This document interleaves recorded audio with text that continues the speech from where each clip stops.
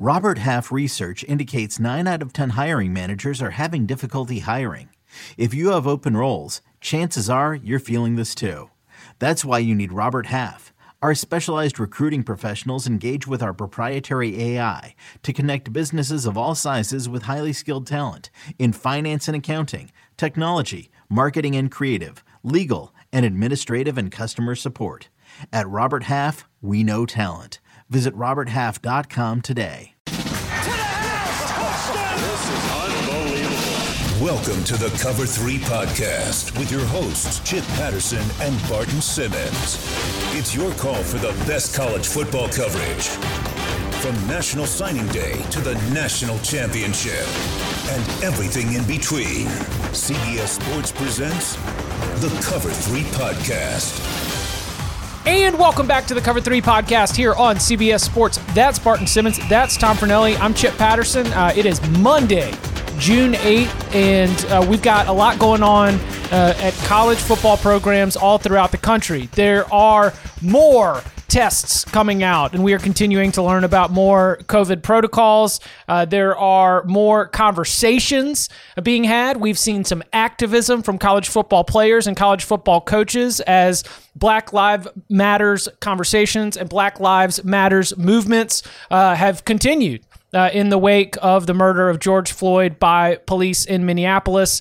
And we also have some of the most notable names in college football starting to get a little bit more heat on them and a spotlight on them in ways that are uncomfortable. And so as best as we can, we've also got strength of schedule discussions. Tom's been running a series on CBSSports.com and a mailbag question or two coming up by the end of this. So as we prepare to sit here, speak honestly with you, the listeners, and each other, gentlemen, how are we doing? I'm good. I'm wearing my brand new East Carolina shirt. It came in the mail today. Ooh, go Pirates. Yeah, I'm wearing my my brand new Buffalo Bulls hat. Got geared up myself. Chip? I am wearing a green shirt, but it didn't come from USF. I did not. Oh, my shirt didn't come from ECU. This is Tom's method of. Yeah, but Barton waiting got on it. What, Chip? No, I said Barton got the love. Like Barton got the school-issued love. I mean, well, listen. I mean, we at Buffalo are a family. Anyone else that wants to join the Buffalo tribe, you are welcome in. This is going to be a good year for us. So it's not too late to jump on board because we're not going to let you on once we're already winning the MAC. So you guys, it's not my fault that you guys haven't found that connection with your team, because my team is just that we're a family. That's just what we like. It's okay. Jeff Scott was too busy marching with his players in downtown Tampa. I'll be second place to that. We'll be good.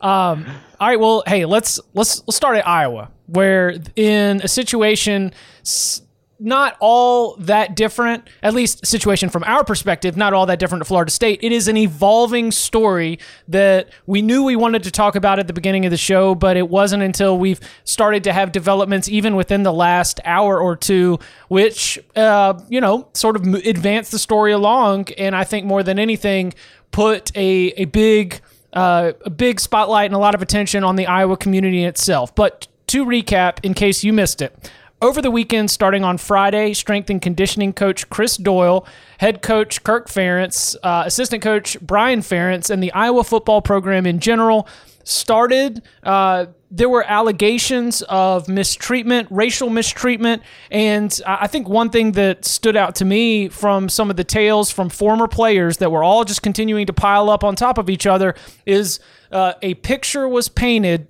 of an Iowa football program where black men did not feel comfortable in their own skin. A lot of talk about Iowa culture and the Iowa way that, from the telling by these players, felt a lot like coded language that was racially insensitive. Kirk Ferentz, to his credit, reacted very swiftly, first issuing a video statement on Saturday evening. He said, this is an potentially a defining moment in Iowa football history. I'm going to take actions. Those actions included announcing an investigation into those allegations against Chris Doyle. Chris Doyle was placed on administrative leave, and now we've got on Sunday a Zoom teleconference where he answered some of those questions. But I think in something that is very significant to note here at the beginning, there have been team meetings between the Iowa players and Kirk Ferentz involved on Monday, today, as they're getting back into the facility, and there has been some response from the players as well. So Chris Doyle is one of the nation's highest paid strength and conditioning coaches. $800,000 per year. 75 players have been drafted in Kirk Ferentz's 21 seasons. All of those 21 seasons have included Chris Doyle as the strength and conditioning coach, including 10 first-round draft picks. As sort of the whole thing began to unfurl through the weekend for Iowa football, I thought it was interesting because Kirk Ferentz is so well respected. I thought it was interesting because not only is Chris Doyle highly paid and considered one of the better strength and conditioning coaches from the outside, we're also talking about a program that has just been constantly turning out pros and takes great pride in being able to say, we've got these 2 stars, we've got these 3 stars, and we develop them. Player development is the one thing that, not the one thing, but one thing you can put on Iowa football, and that they do a great job of that there. And so you look at those, statistics about Iowa football, and it's easy for me on the outside, especially being a white guy on the outside, half a country away, to be like, I tell you what, that Iowa football culture, it's consistent. And I say words like that, and then I hear these comments from former players.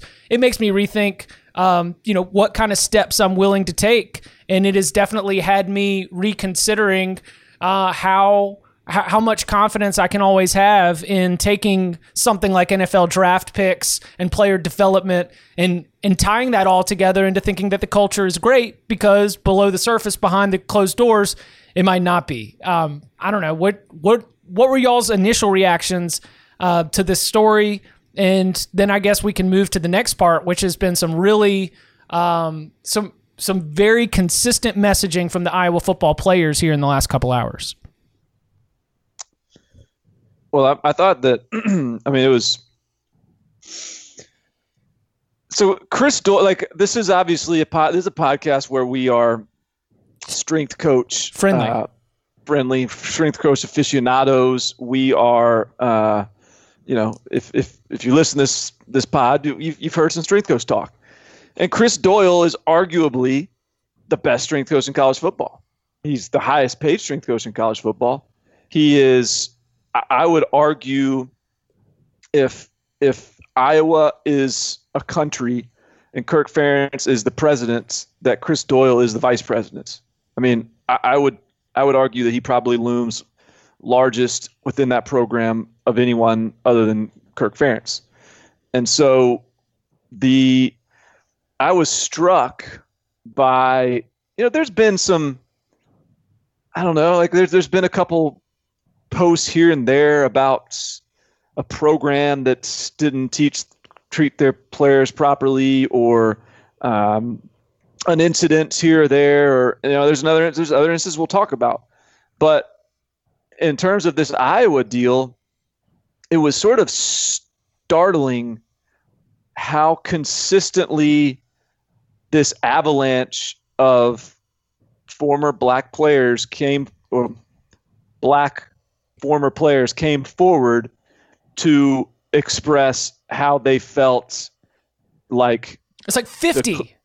Nearly 50. Every recent player is crazy.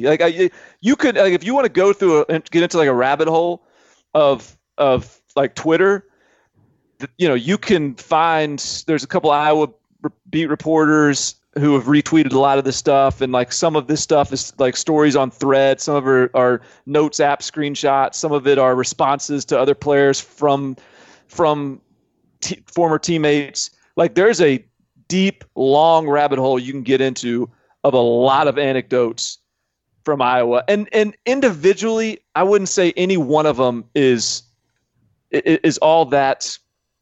Like any one of them standing alone would be a little bit of a something that is kind of can chalk up to a bad moment, a misunderstanding, a sensitive player even.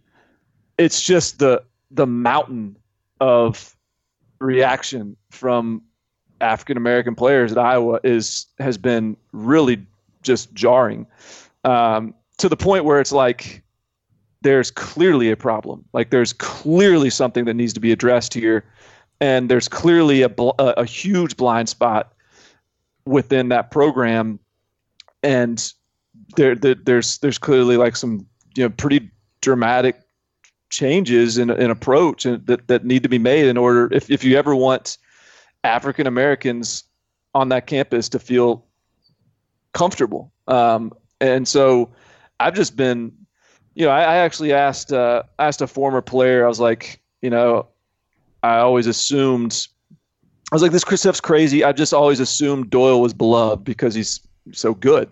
It sounds like that's not the case. And the response I got was, he's an outstanding strength coach. He's been a huge key to Iowa's success. I think Kirk is beloved. Doyle is revered. So sounds like he's just a hard ass, and he has crossed the line too many times, and we got what we have now. Yeah, it was surprising in the sense that, I didn't think I don't even know if I can't say it's surprising simply because based on the way the world works, for this stuff to be happening or to be coming out shouldn't really surprise us about any school, any facet of American life in any part of the country. This is stuff that happens on a regular basis.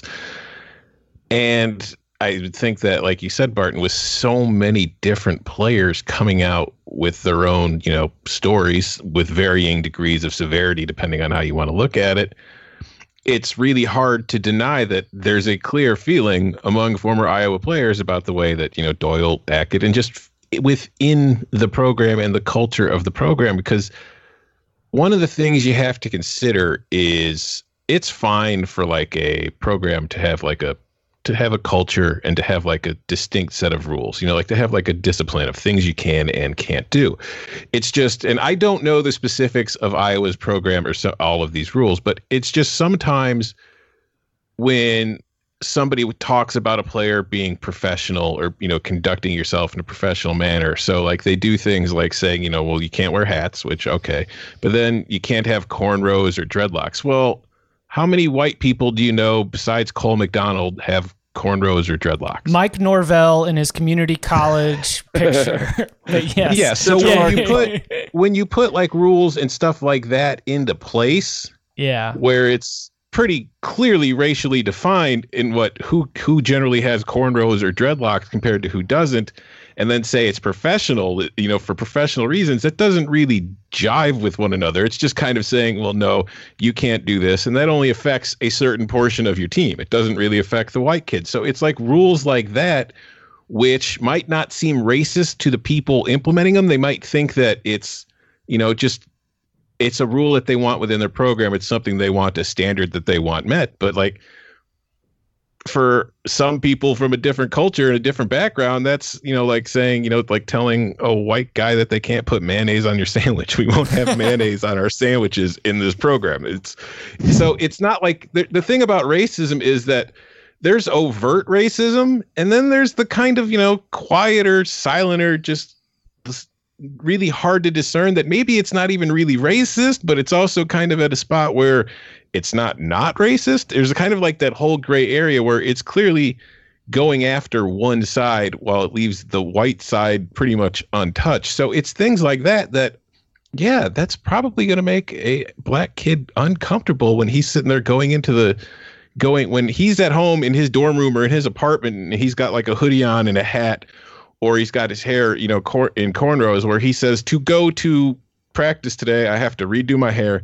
I have to take this hoodie off. I have to, take my hat off, and then I can go. Whereas a lot of his white teammates just get to show up. So, and they don't have to worry about getting their hair cut a certain way or whatever. So it's just that kind of thing where I think if you look at the statement Doyle released on Sunday, where he says, he says he's made mistakes and he's learned lessons like everybody else and he can do better. But then at the same time, it's like he's saying that he hasn't made comments and he doesn't tolerate and he doesn't have any unethical behavior or bias. It's like, well, all right, I don't know that Chris Doyle is a racist, and I'm not going to sit here and say any of that. But at some point, you can't say you're listening and then have 50 some odd players come out with stories like this that kind of say that, hey, these are maybe things that you're not considering. And also, to be clear, of these players that have come out, it's not like they're all out here demanding Chris Doyle be fired. Right. Or anybody be fired. They're just saying, hey, this is kind of how we feel about some of the rules that are in place, and we would like to maybe have a discussion about changing some of these things. So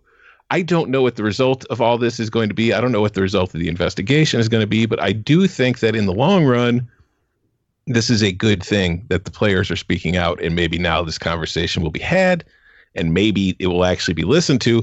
But I also think the other good thing is it's not a coincidence that all the players that were doing this were former players, because one of the things in Iowa's culture or in their program was you were not allowed to tweet. And that has changed. It was originally changed where they were going to be allowed one pre-approved tweet per month, which was just all right, to now, as we've seen on Monday, as they've returned to campus and all these things are happening, there's a lot of activity from Iowa players on social media. So that's clearly changed. So it's giving more of a voice. And I think that will be a good thing for the program in the long run. And I hope that, like we're seeing in a lot of places and a lot of programs, the actions we've seen coaches take, whether it's marching or, vocally supporting and publicly supporting their players, and say, or, like we've seen with Kirk Ferentz, where he's said, okay, I've heard the complaints, I've had the dialogues, we need to change the culture within our program. And, like he said, that they're starting that advisory committee that will be chaired by a former player and will consist of former and current players to figure out a way to go forward. These are all good things, and these are things that need to keep happening.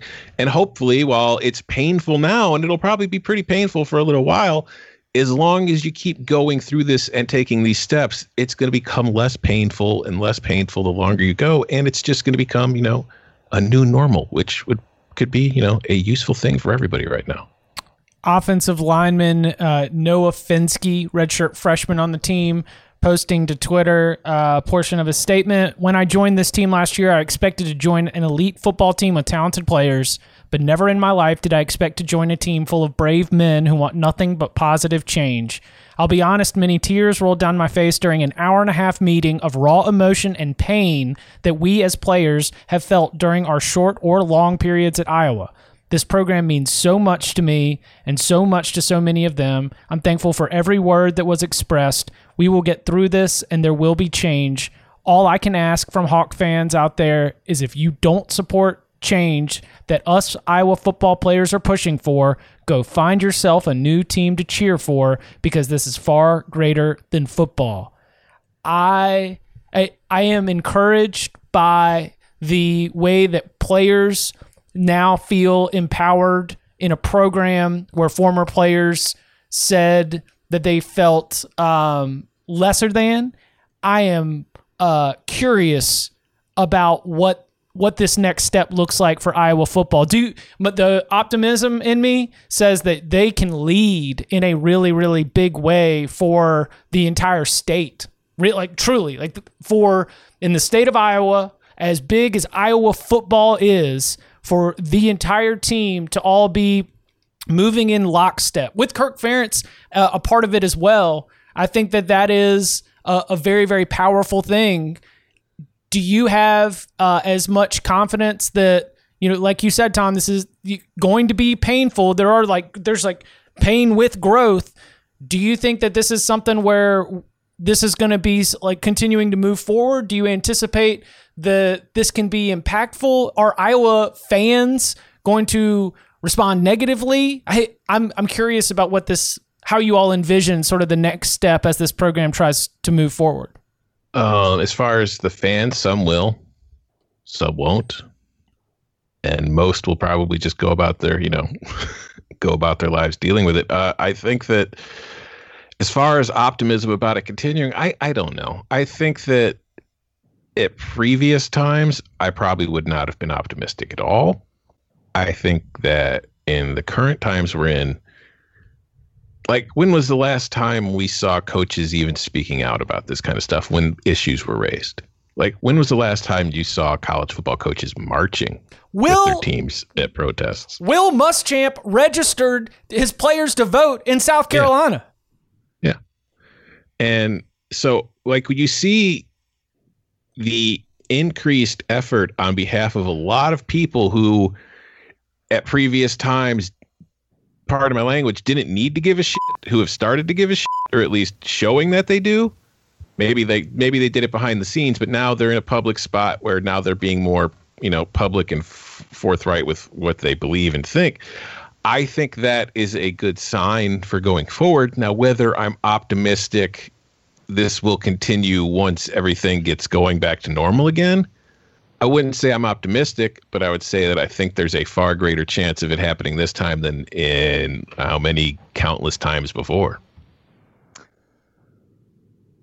The one thing that I thought was really interesting was like just I think, Chip, you alluded to, is like the emotions that these guys feel towards Iowa football is very complex.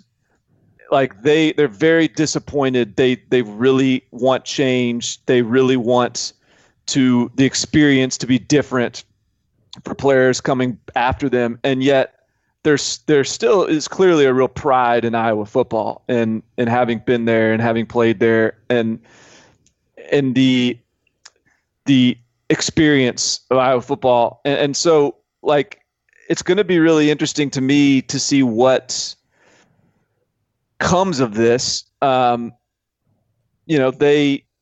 like you said, I don't think anyone is calling for Chris Doyle to be fired, and yet feels like it may be hard not to. I don't know what does it say about Kirk Ferentz's future? Like this feels a little bit Mark D'Antonio-ish, where it's just sort of is the smell of this ever going to wear off? Even though Kirk Ferentz was more of a like passive in terms of his how much he is at fault here, and in terms of like the way people frame the argument, the discussion from the outside. But where do we even after Kirk Ferentz? There was some assumption that maybe Brian Ferentz would be the next head coach.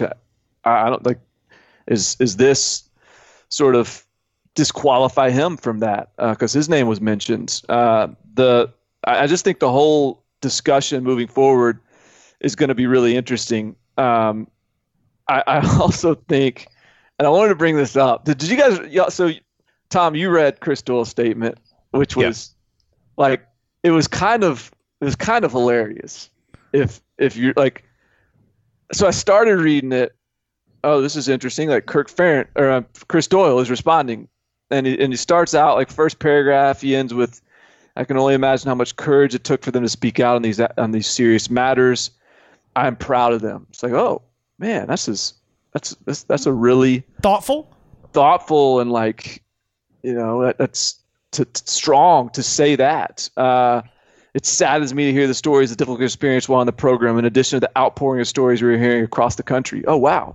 Interesting. It's time to listen, learn, and grow. More importantly, it's time for action. Oh man! And then record scratch.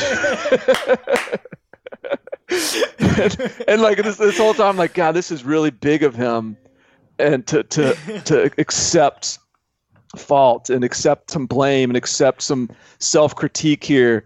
And then the next sentence is, "I have been asked to remain silent, but that is impossible for me to do so." And then it's like, oh, wait a minute. Where are we going next? And then the longest paragraph in the statement goes on to say how he firmly denies all the allegations of racism.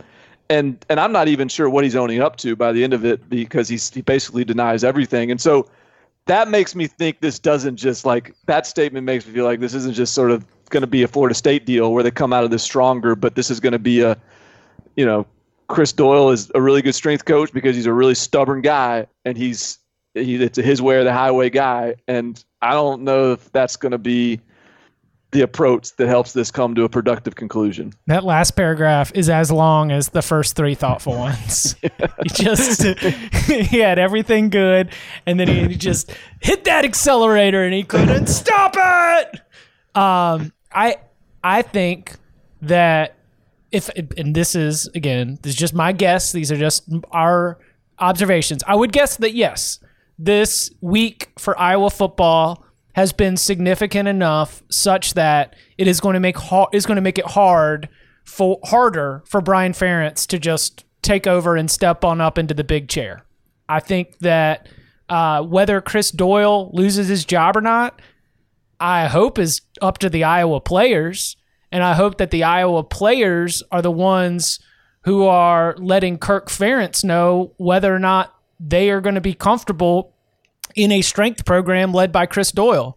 Because if I'm Kirk Ferentz, the decision of whether or not to continue with Chris Doyle as my strength and conditioning coach really should come down to his connection with the players. Strength coaches are such an ever-present part of the college football player's life that if I think that the current strength and conditioning coach is making things uncomfortable and making it impossible for the young men within my program to be successful and grow, well, then I think that you just got to make a change there. And while I do think that Kirk Ferentz, I do think this impacts Kirk Ferentz's reputation, but I don't know if this is going to be like a job costing issue for him, mostly because of his action to very, very quickly step in, turn over the responsibility and allow for sort of the team to take charge of the conversation. Yeah, I thought Kirk Ferentz's response was pretty productive. Like I thought it was and I kind of I buy it. I think like Kirk hit Ferentz, the right tones. Yeah, I think it's understandable. Like that's the whole point of this entire national narrative and national conversation is the idea that people have blind spots. People don't know what prejudices they have. I don't think Kirk Ferentz has. I don't know Kirk Ferentz, but I suspect he doesn't have. He's not racist. I suspect that he probably did not realize how sort of culturally insensitive or prejudiced some of the rules and undertones of the program were, and maybe even didn't quite realize how difficult it is for a black guy from Chicago to come to Iowa City where there's a campus of white kids, and like some of those things probably just, you know, the compromises he's willing to make in terms of the control over his program from an old school perspective don't mesh with the idea of like really dialing in to the needs of like each individual player and not just being a conformist team. And so I think I think this is probably a wake up call for him that he needed and probably in a lot of ways appreciates. And so I think that there's could be real change at Iowa.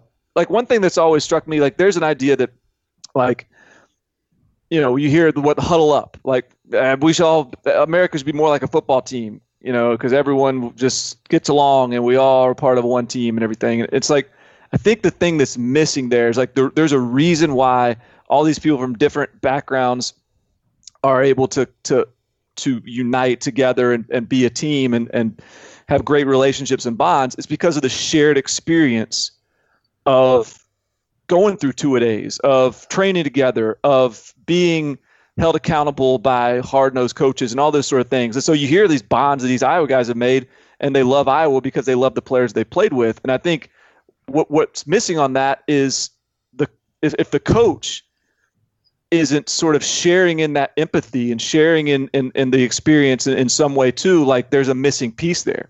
So like, America, to get this, I hope this isn't too like, non-football, but like, yeah, like America isn't like a football team until people have a shared experience, until people have shared empathy and people understand each other's circumstances. So I think this is a situation where Kirk Ferentz, the Iowa football staff, is getting some much needed insight into what these other experiences were and are, and now perhaps they can have the empathy to make some changes.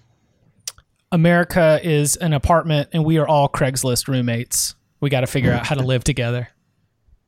All right, Utah defensive coordinator Morgan Scalley. Which one?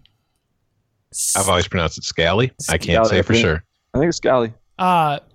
He has been suspended immediately. There is an impending investigation outsourced to an outside firm after he has been the subject of, in a similar way, a cascade of statements, tweets, social media posts alleging the discomfort environment that he has created. There is one specific allegation that includes the use of the N-word after a recruiting trip, speaking about a recruiting trip to Texas, or trying to recruit some Texas high school football players to come play for Utah, that was accidentally sent to somebody else when it was intended for being sent to another assistant coach. Now, Morgan Scalley has come out and he has made an apology. Yeah, he has apologized. He has asked for he is asked to be allowed to have some growth and to have some improvement in his life. He said, "I am truly sorry, and I own up to the hurtful effects of my choice. Through my actions and words going forward, I will demonstrate that my use of that slur in 2013 does not reflect or define who I am or what I stand for. My action is indefensible, and I will use my voice and position to bring meaningful and much-needed change."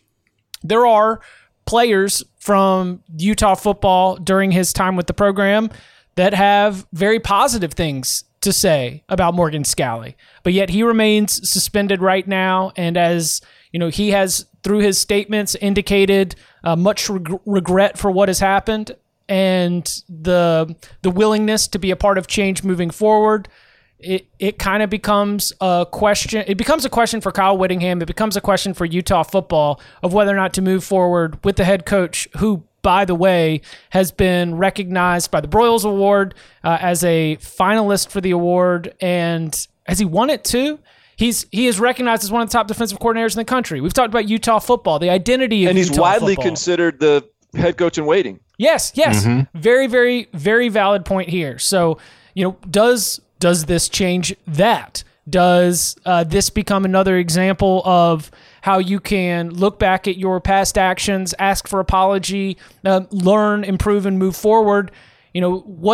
How does this example from the weekend sort of resonate with you as we're moving forward into this week?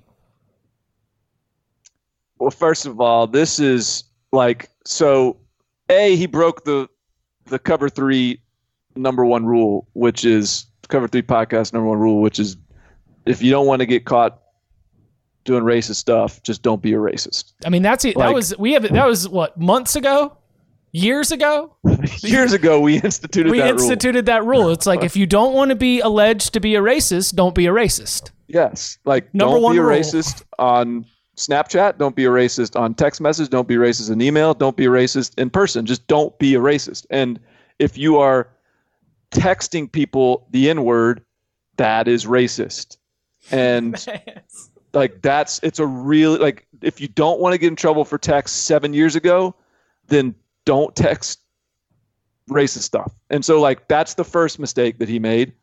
And that is it is 7 years ago. That's can be a slippery slope. But this isn't digging up text from when he was 13. He was a grown man. And this is really serious and kind of crazy that he would do that. It's just kind of mind blowing. And yet in his defense, there have been a lot of players that have come forward and said, that's really disappointing he did that, but this guy is not a racist. I know him. Yeah. There's been some guys that have said there's been some things he said that make you a little bit uncomfortable, but there's a lot of guys that have really come forward and said say they love him.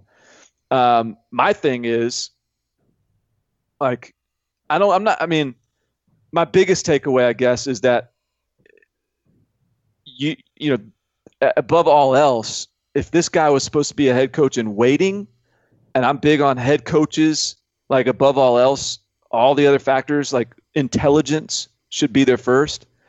If this guy is that stupid to be texting people that, even if he was whenever it was 32 years old or whatever it was 7 years ago, that's inexcusable. Like, I just don't know how you can make a guy like that your head coach.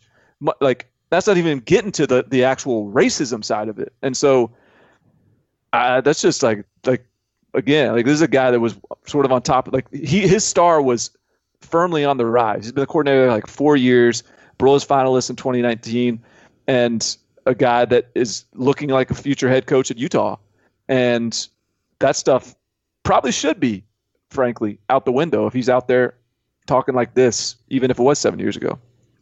Yeah, I don't know what else to really add to it other than it's kind of like you said, rule one. The easiest way to not get caught doing racist things is to just not be racist in the first place. And whether, again, it was 7 years ago, maybe he's changed, maybe he's learned, maybe he's picked up a lot of things, and maybe he realizes what he did was just a horrible mistake and it's not really a reflection of who he is. And based on what a lot of players and former players have said about him, that could very well be the case. But the fact that you did it, and you, whether it's 7 years later or not, these steps that Utah have taken since finding out are the correct steps to take, and it will very much likely have an impact on his coaching, future, whether at Utah or anywhere else. So you do stuff and you deal with it. You got to live with the consequences, and he's living with the consequences right now. It'd be pretty crazy if this thing clipped Chris Doyle and Morgan Scalley in 1 week. Just shocking. Is it all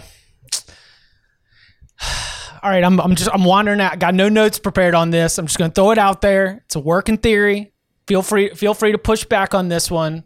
But is this at least the way that it's cascading, almost like the way that it's cascading, the way that there's more of a conversation, the way that all of this is sort of coming up to light. And hopefully, much like a raw wound, the fresh air and light will help create real healing. But for it to be racially tied to college football, I think that college football becomes a place where this is very obvious because of the disparate representation at the coaching level, especially at the head coaching level, compared to the sport itself. With the makeup of black athletes as players and predominantly white head coaches, for that to be something that's coming up, it's almost like, in a way, when Hollywood was dealing with its sexual violence, when was Time's Up? When did that really start? Was that maybe 17? 2015, 2016-ish during, I think, the last presidential election. And it was like executive, actor. And you'd hope that on the other side of it, I mean, I ain't Hollywood, in case you can't tell. But like, you would hope that on the other side of that kind of a reckoning within an industry, that there would be a better environment for those that had been oppressed, those who had been preyed on in terms of sexual violence. And I would hope that with this kind of reckoning within college football at the racial level, that there is the opportunity to come out on the other side. And if it is going to follow the same path, then this is probably not just going to be Chris Doyle and Morgan Scalley. I think that it would be worth at least preparing yourself that we're going to have some more stories continue to come to light. Oh yeah, it's going to be just like every day we're seeing, this school had this many players test positive for COVID-19. There's more coming. It's not like these are isolated incidents. I mean, just look at the country as a whole. So to pretend that it only happened at a few schools and has only been happening at a couple of schools and we got them now, we can move on and be happy. That's just, no, we're going to see a lot more. Sorry for stumbling over that.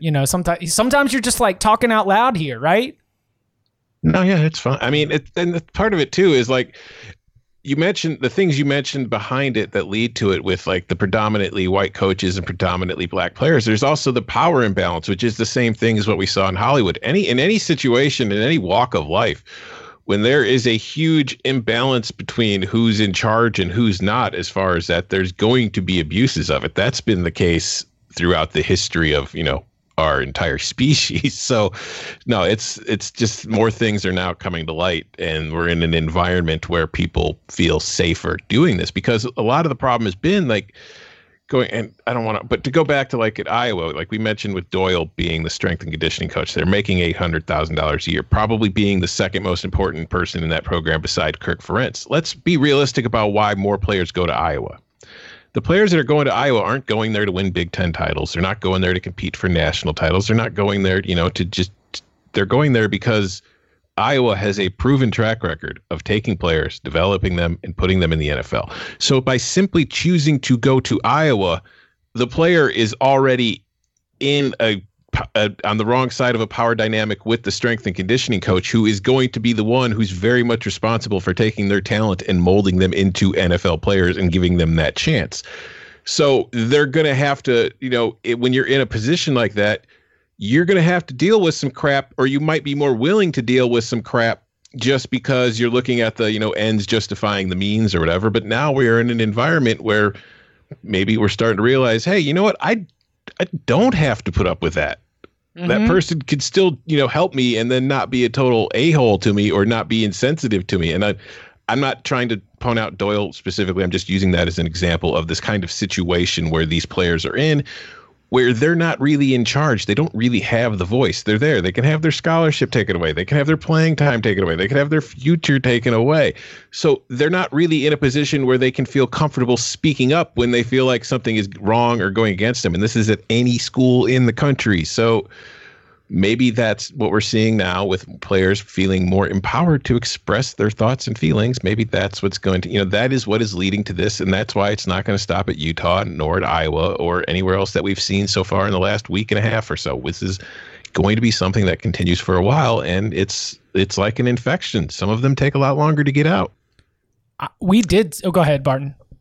Nothing. I mean, it boils back to me. It boils back down to like my theory that being a good human is going to be incentivized by coaches all of a sudden. Like it used to be like disincentivized to be a good human. Just like the bigger hard ass you can be, the better, more disciplined your team is. But I just think in today's climate, like the coaches that are going to have successful are the coaches that are going to have a more holistic approach to their program in the sense of like having relationships, understanding where people are having issues, understanding why. Doesn't mean not holding them accountable or being a disciplined program, but being, in a space where, you don't demean, like, and you don't, and you are, if a guy is having a rough week, like the coach understands why and understands where that comes from and understands what his family life is and understands what's going on in his personal life. And like, that's a lot to take on as a coach. But I think the ones that can do that staff wide are going to begin to be the programs that are the most successful on the field. Speaking of the modern coach, we saw over the weekend, and I'm sure many of you all saw, that many coaches joined their players in participating in Black Lives Matter's protest, Black Lives Matter's marches, walks, many of them around campus, of course, as many of them are returning to campus with voluntary activities allowed by the NCAA June 1 and by many conferences and prominent programs starting today, June 8th. Coaches that I saw included Kentucky's Mark Stoops, Texas's Tom Herman, Michigan's Jim Harbaugh, Missouri's Eli Drinkwitz, Tennessee's Jeremy Pruitt, Ole Miss's Lane Kiffin, South Carolina's Will Muschamp, and there are many more. They were out there wearing their mask. They were marching with their teammates. Some of them, like seeing Jim Harbaugh out there was not a surprise. I might be closed-minded because when I saw Jeremy Pruitt, I was surprised. But interesting twist to this is that his players didn't even know that he was going to be there. This was a very Jeremy Pruitt, standing up and doing something on his own and just showing up. And it had a really, really impactful.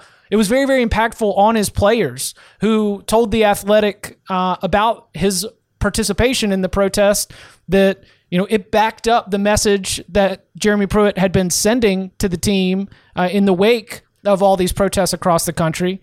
This quote says, "We can always talk about ball, but Coach Pruitt's mindset is, let's talk about the issue at hand. Know we're here for you. The whole staff is here for you. There's no judgment. You can come talk to me at any time." And Coach Pruitt showed us that. Coming out here today puts an exclamation point on it. Seeing Coach Pruitt come out and walk with us, there's like trying to take an action for PR stance, but you talk about communication with a player and trying to let them know that you are not just going to be this distant authority figure, but rather somebody who's going to be an active participant in your life.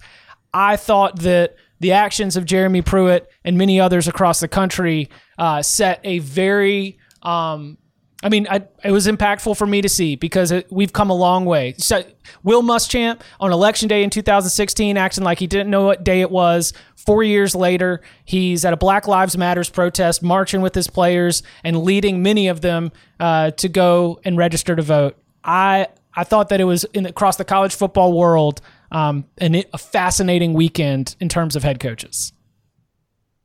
It was great.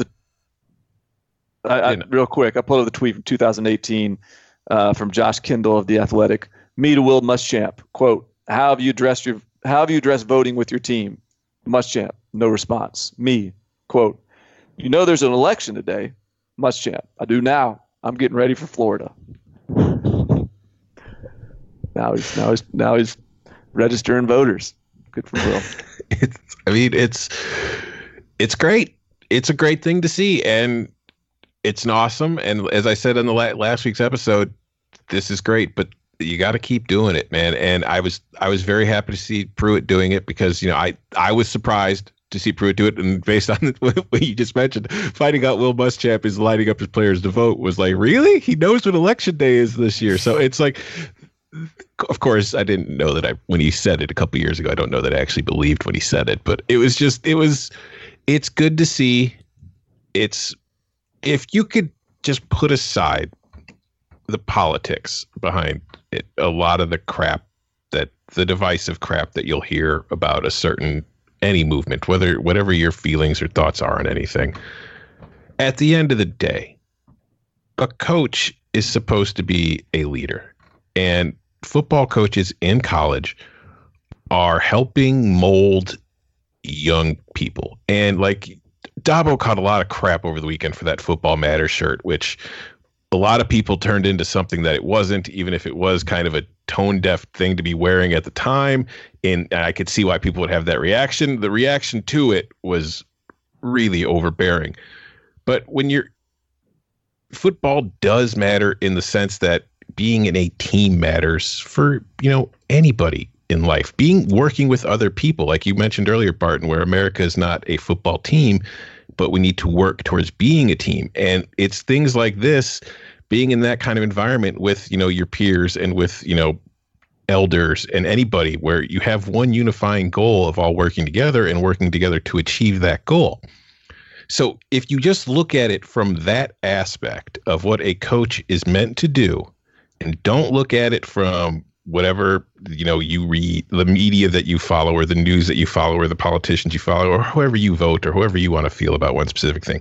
Push all that to the side and just look at it in the vacuum of a coach leading his team in a unified goal, maybe putting aside his own beliefs or his own thoughts on certain things about what they think, and instead saying, this is what my players need, this is what my players want, I'm going to listen to them and be there for them.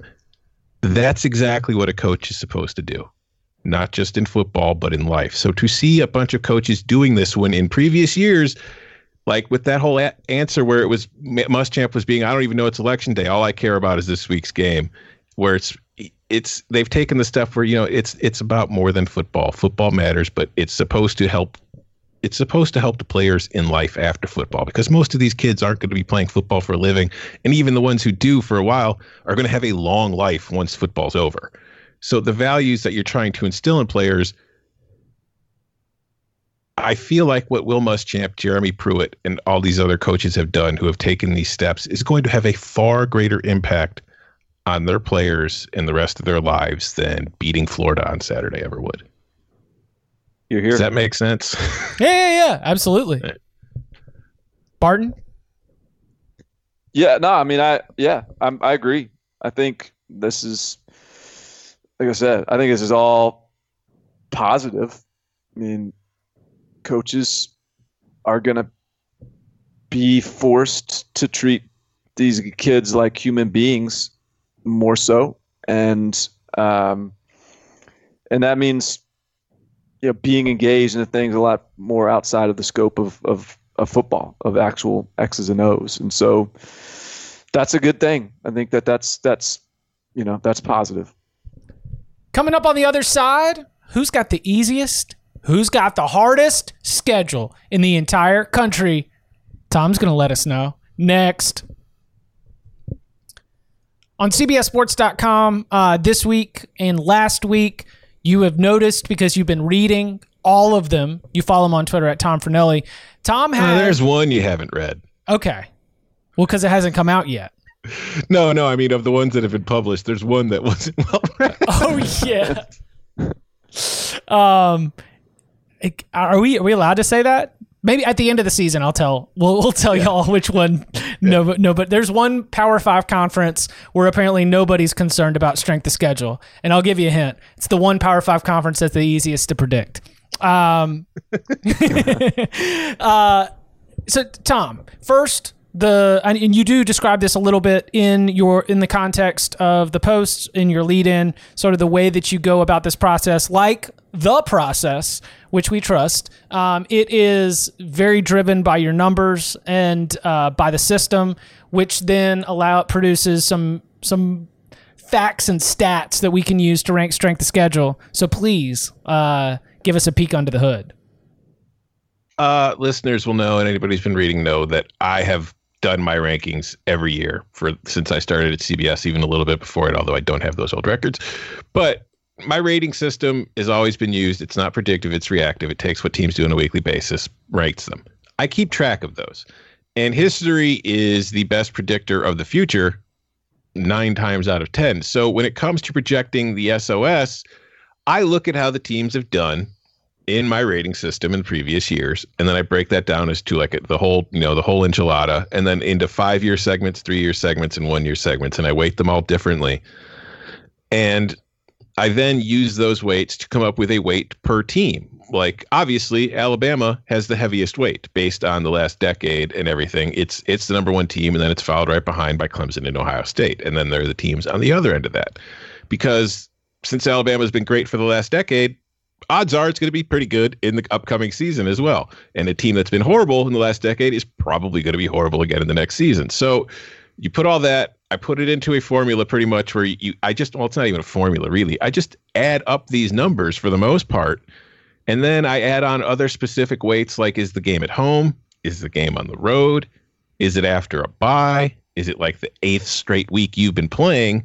And you just add these little things to it. And then I divide that up by the amount of games and I get a number. And then I take that number and I compare it to the average number of all 130 teams. And I get a score which basically reflects how much stronger or how much weaker that projection is compared to the average projection. So with the entire entire nation sorted, do you have a toughest schedule in the entire country?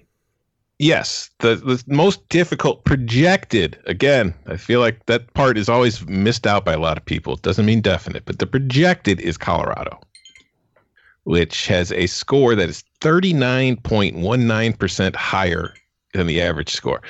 And the reason for this is, if you look at their schedule, their worst game might be their season opener, which even that one is on the road against Colorado State, which is not a great team, but it's not exactly, it's been a strong group of 5 team at times in the last decade. It carries certain weight. Then it's got Fresno State, and then the Power 5 schedule starts because 10 of the remaining 12 games are against Power 5 teams. They get Texas A&M on the road, Oregon, at Arizona, UCLA, Arizona State. But then there's at USC, Wazoo, at Stanford, at Washington, Utah. They don't miss a single contender in the Pac-12. Dang. They're playing Oregon, they're playing USC, they're playing Washington, they're playing Utah, and then Wazoo and Stanford still carry some weight. You can argue that their worst game might actually be that UCLA home game as far as weight is concerned. But when you add all that up together, there aren't a lot of other schools that have 10 Power 5 opponents, or at least like that, where without an FCS opponent. And that's the thing. Colorado has 10 Power 5 opponents and 2 Group of 5 opponents, but in Fresno State and Colorado State, it has 2 respectable Group of 5 opponents. It's not like it's playing, UTEP or somebody. It's not playing a pushover. But I also want to point out that Colorado and other schools like Colorado are at a bit of an advantage in the projections because Colorado's got the highest ranked schedule in the Pac-12. Obviously, it's got the highest ranked schedule in the country. USC is second in the Pac-12, but it's 4th overall. But the difference is USC's schedule overall is very similar to Colorado's, except, you could say it plays Notre Dame, which carries more weight than anybody that Colorado's playing on its schedule. The difference is Colorado plays USC and USC plays Colorado.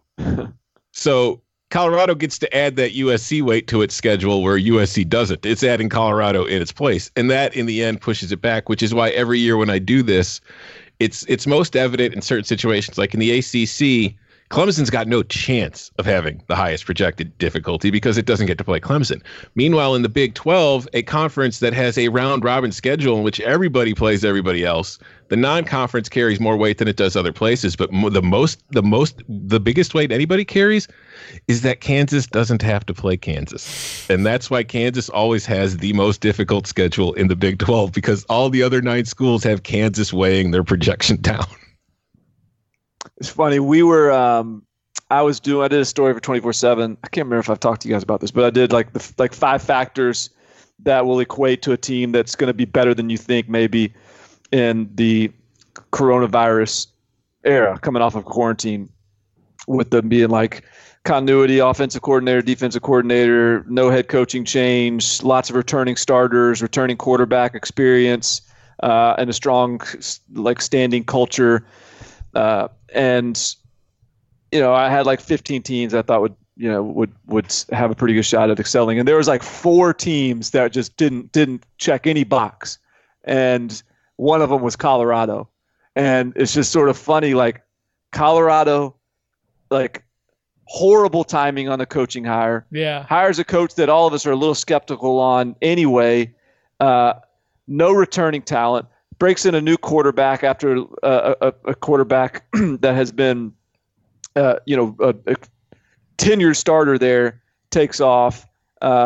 New scheme, everything. And oh, by the way, toughest schedule in college football. Yeah, it's as I've advised Colorado fans on this show before. This is, watch 2020, but don't get too attached. Just kind of watch it with a bit of numbness because it's probably not going to be that fun.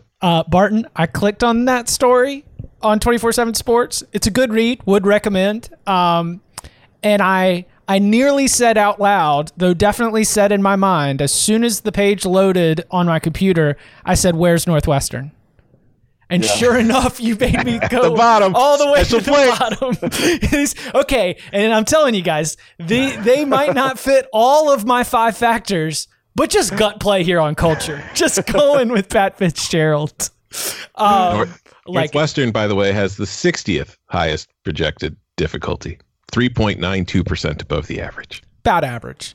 Who is the true contenders on either end, like a team that is a conference or national championship contender that stands out on the tougher end, and then 1 or 2 teams that are also on the easier end? On the tougher end, I mentioned USC. If we want to consider them, they're 4th overall. College football playoff contender, duh. Yeah. Michigan, if we want to consider them, is 9th. Texas is 11th. Oregon is 12th. Notre Dame is 14th. And then you got to go further down. You'll find Alabama. Of the traditional title contenders, they project to have the most difficult path in that they're 30th. But again, Alabama, like Clemson and Ohio State, they're always at a disadvantage because they don't get to play themselves. So it hurts their overall projection. On the other end of it, I will say that I'm getting my pen and paper out for this one. Syracuse, this is where there's some value here. Syracuse has the worst or the easiest. I got to figure. It's so natural just use best or worst. But Syracuse has the easiest projection of any Power 5 team in that they're 6.4% below the average, but they're 82nd overall, which kind of gives you an idea of the Power 5 and the strength that it has. But here's where you want to start taking notes, Barton. Florida is 72nd, and it has a schedule that is 0.85% below average. So it's just below average, but that's very low for in relation to the Power 5. And just ahead of them at 71st is Clemson, because Clemson has to play the ACC, but it doesn't have to play Clemson. Nor is there like a Texas A&M on the schedule this year to kind of provide that certain weight. So those are the two contenders that are really what you would consider at the bottom as far as who are. Rattle off a few of the other lower end teams. I will go. Okay, well, Virginia Tech has the second easiest Power 5. Then they're ranked 77th. At 74th is Arizona State, dark horse in the Pac-12 South. 73rd is Illinois, thanks in large part to a ridiculously easy non-conference schedule. Utah is 67th.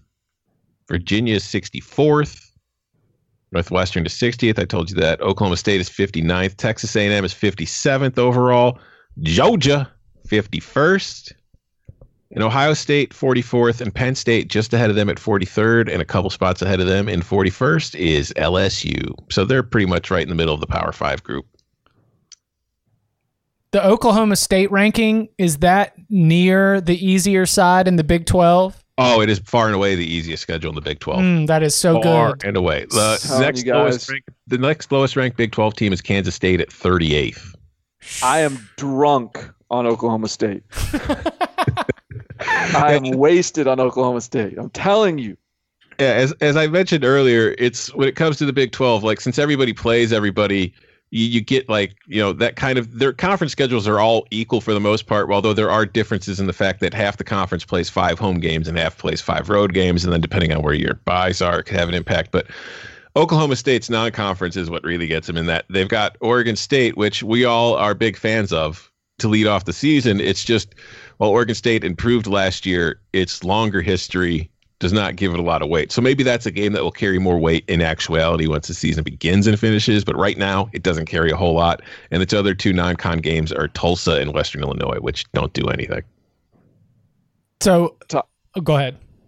I was going to say, between Tom's critiquing of Jamie Newman's accuracy and his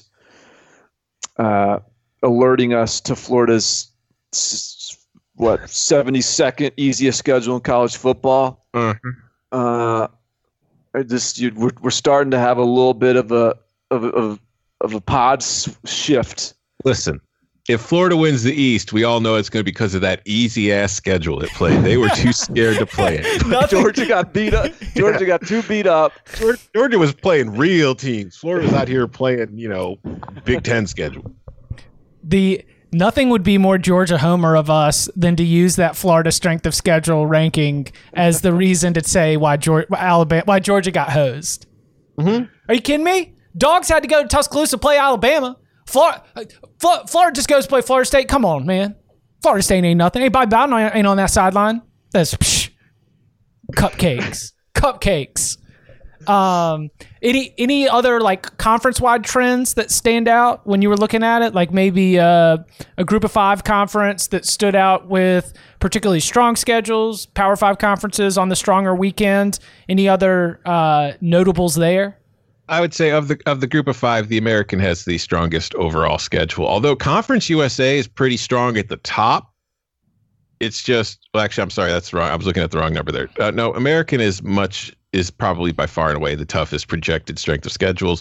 Although UCF has the easiest in the American by far. And I will say, Shout out to BYU, which I'm not doing a post on Independence, but BYU, you are the second highest, most difficult schedule in the country. You finished second behind Colorado and just ahead of Michigan State, who was in third. Because if you look at BYU's schedule, man, there's two ways Independence can go. You could be Notre Dame and BYU and schedule a bunch of Power 5 teams and local Group of 5 teams. Or you could be like UConn, Liberty, and New Mexico State, who have the 3 easiest projections and are all independent schools. And then Army, not too far behind them, another independent school. But BYU, it has its game against North Alabama late in the season. But if you go through, it's not so much the top range of what they play. It's just every week they're playing a respectable team. It goes at Utah, Michigan State, at Arizona State, at Minnesota, Utah State, Missouri, Houston, at Northern Illinois, at Boise State, or home versus San Diego State, and then you finish at Stanford. So there really aren't any very huge weak spots outside of that North Alabama. And a lot of the time, just avoiding too many of those bottom tier teams is going to put your projection a lot, because everybody plays those bottom tier teams for the most part. So if you're like Texas A&M fans last year were just all over my butt for Texas A&M's projection because it finished 24th overall. But, Texas A&M was playing Georgia. It was playing Clemson. It was playing Alabama. And they were like, how can you be playing that schedule and have a 24th overall? It's like, well, because you were also playing UTSA, UTEP, and, Incarnate Word or whoever it was. So it's kind of like if you're in school and you get an A on 3 tests and an F on the other 3 tests, you're going to get a C.